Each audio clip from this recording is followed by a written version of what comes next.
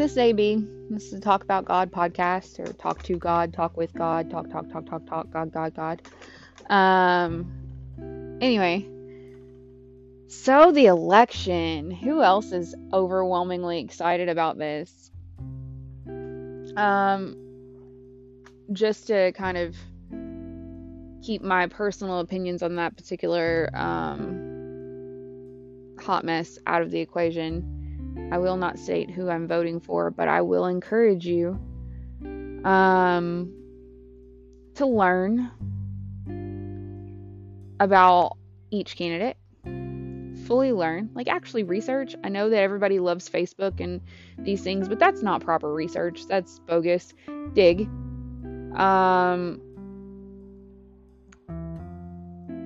Make your decision based off of hard evidence and not personal opinions.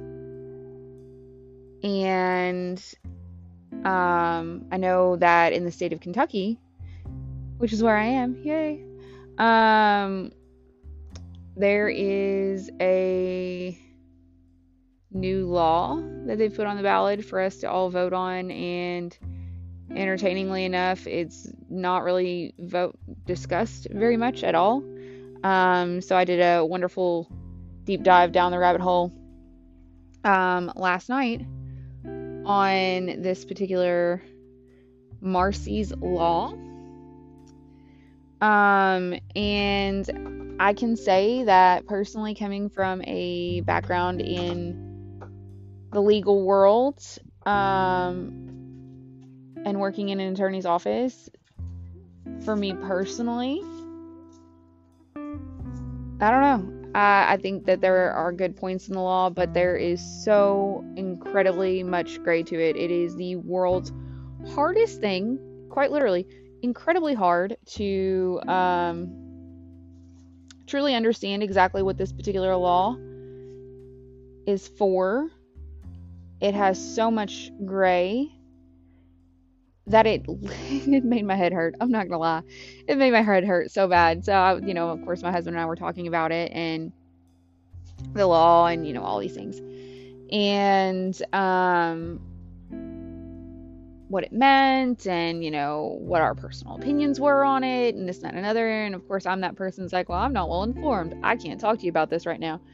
But by the end of it, I got very frustrated at the law itself. And it's not that it's a bad law. It's not that it doesn't have good things. It's just the fact that if we're going to keep throwing crap at a wall and just hoping something sticks, it's just not going to work.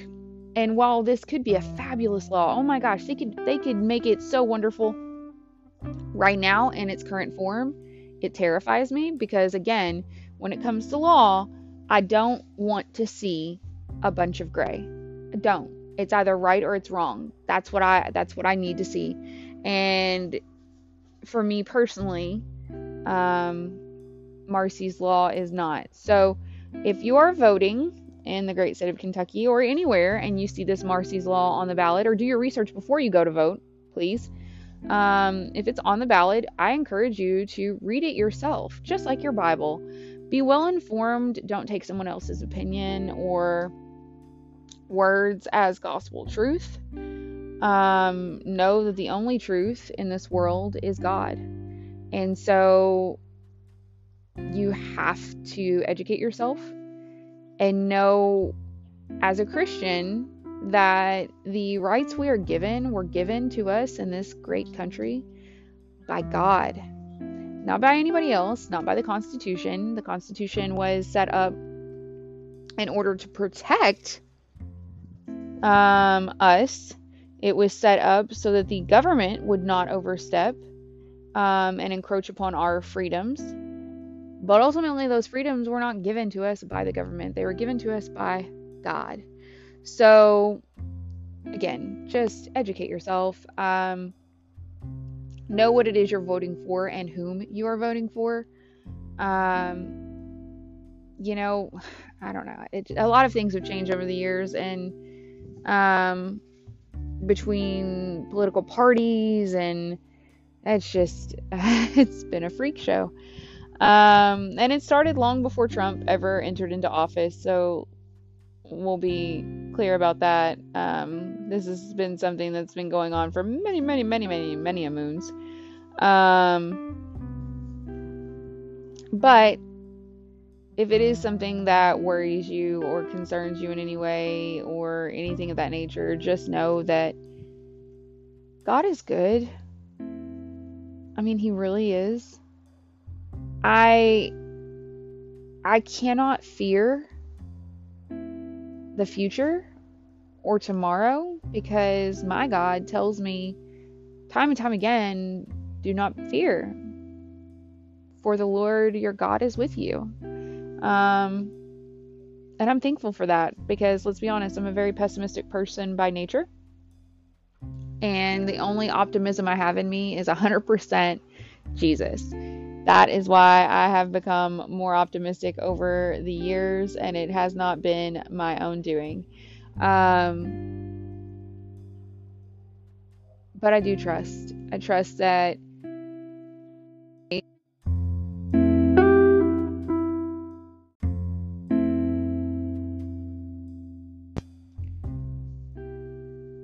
that was a small interrupting break.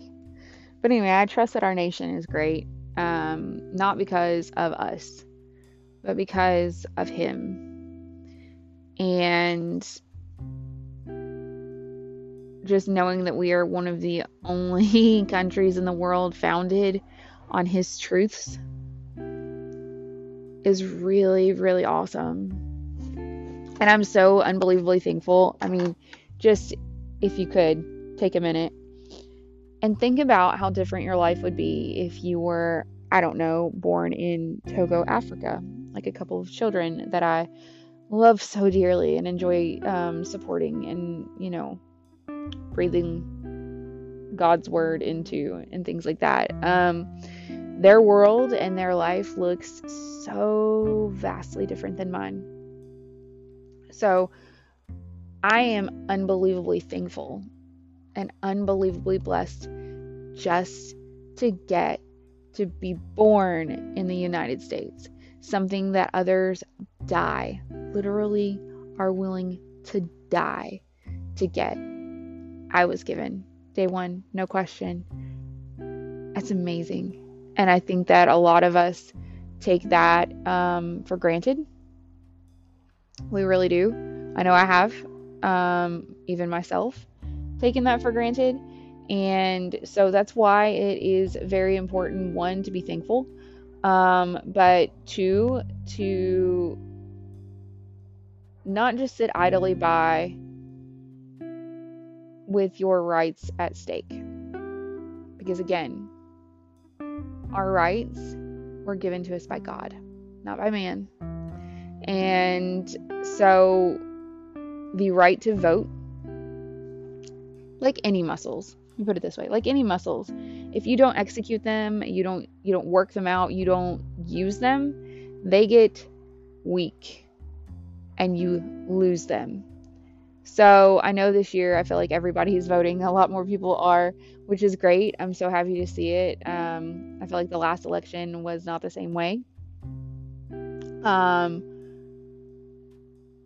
But don't just vote for the big stuff, guys. Vote for the small stuff too. Educate yourself about your senators, your representatives, your school board, everything, because it all matters.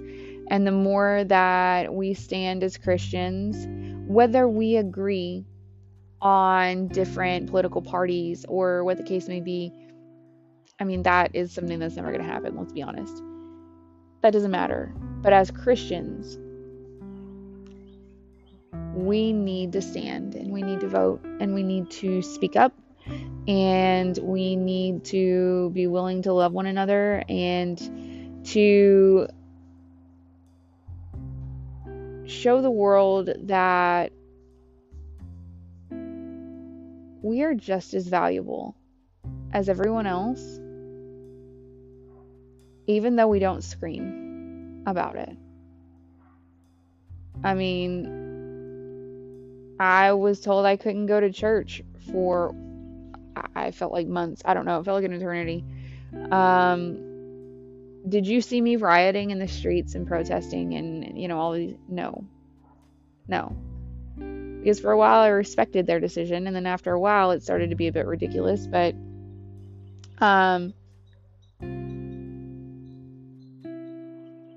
that's just a whole other thing. And I'm sorry, I won't even go there. I'm sure I'll go there at some point, but I'm not going to go there right now. The political hot mess is enough. We don't need to discuss my personal opinions on why I don't feel like watching church online is sufficient. It's great. Don't get me wrong. I love it. Love you, Stephen Furtick, Elevation Church, whoop whoop. Transformation Church with Pastor Mike, Michael Todd, another huge fan right here. But there is something to be said about community and gathering and being able to be there for one another and pray for someone and over someone and speak life into them. And those are things, well, apparently I'm going there. Those are things that you don't get when everything is on a screen. Having church, for me personally, my sole method of being fed, if that is through a screen, to me, that is a watered down faith. And I'm not a fan of that. That's not what I want. I want the community. I want the relationship. I want the ability to do life with people and to have them really know me and be able to see when I'm struggling and, hold me accountable. And I guess that's what the world doesn't want, though. I mean, of course, yeah, you can do church online. You'll still get the message and you move on with your life. But yeah, that's just going to make you feel good so you can check off the boxes. I did church today. When really, if you were physically in a church building, someone could see the way you behave and call you out. And you don't want that. So anyway, sorry. That's my soapbox speech on that one. Regardless, I'm so thankful that I get to go to church again and physically be in worship with other people. But of course, I'm wearing masks and all these things when I do it, and taking the necessary precautions. But it's the same thing that I do when I go to the grocery store. And so I feel like if I can go to the grocery store, I should be able to go to church. If I can go sit in a movie theater, I should be able to go to church. And do I go every single week? Nope. I try. But we've already established that the devil is a crafty one and will help me figure out ways to justify why I'm not doing what I need to be healthier and stronger in my spiritual walk. It doesn't make God love me any less. I don't want anyone to ever think that, like, if you're in your Bible every single day or not, there is no special method here, so please make no mistake, I'm not giving you answers. I'm just merely stating that if I were to go to church every week, right? I go to church every Sunday, I go to church every Wednesday, I don't know, host a Bible study on top of that. I just church it up. That doesn't make me more loved by God than the person who cries out to Jesus because, I don't know, they're a mom at their wit's end trying to raise kids alone, or, whatever the case may be. We are all loved no matter what. And I think that's one thing that we get messed up and we get confused, is the fact that God loves each and every one of us equally. Because if we've accepted Jesus Christ as our Lord and Savior, then He looks at us and He sees Jesus. Now, with that said, here's where I'm going to get into the controversy that people hate for me to talk about. Buckle up. Personal opinion, I could be wrong, and I will answer. Trust me, I will answer for everything that I've ever done, and you will too. Personal opinion, if I'm told that I have to turn and repent. And repent literally means 180, walk away from it. Stop doing it. Repent of your sins and you will be forgiven. And that if you don't repent of your sins, you risk damnation, right? So, if I read the Bible and I know what the sins are because I read the Bible and I know what God says, and then I turn around and justify and I qualify my own sins based off of a worldly view, and then I stick my fingers in my ears and go la la la la la la la every time someone tries to lovingly guide me out of it, or I react badly and I get angry and I berate them and I tune them out and I shut them out and I treat them awfully because of these things. And here's the thing, if I never repent from that sin and turn from it, then I got an issue. Now, I'm not the judge, so I can't say what that will be as far as what the punishment is, but I just know that if Jesus tells me, like he told Mary, right? Sin no more. It's all good. I'm not going to stone you to death. I'm not going to kill you. Like, yeah, you've had a horrible life, and I mean, by Jewish law, do you deserve to die? Yeah. But guess what? Not a single person here is sinless, and I will not cast the first stone at you. The person who was sinless, the one who was sinless, refused to cast that stone. Instead, he forgave her and said, sin no more. And what did she do? Did she go right back to doing what she was doing before? Did she go, okay, thanks, and run right back into a, married man's arms and whatever? No. What'd she do? She followed Jesus.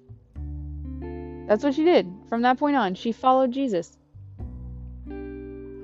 She gave up what she was doing and chose something better. It's pretty cool. Now, it's hard to do.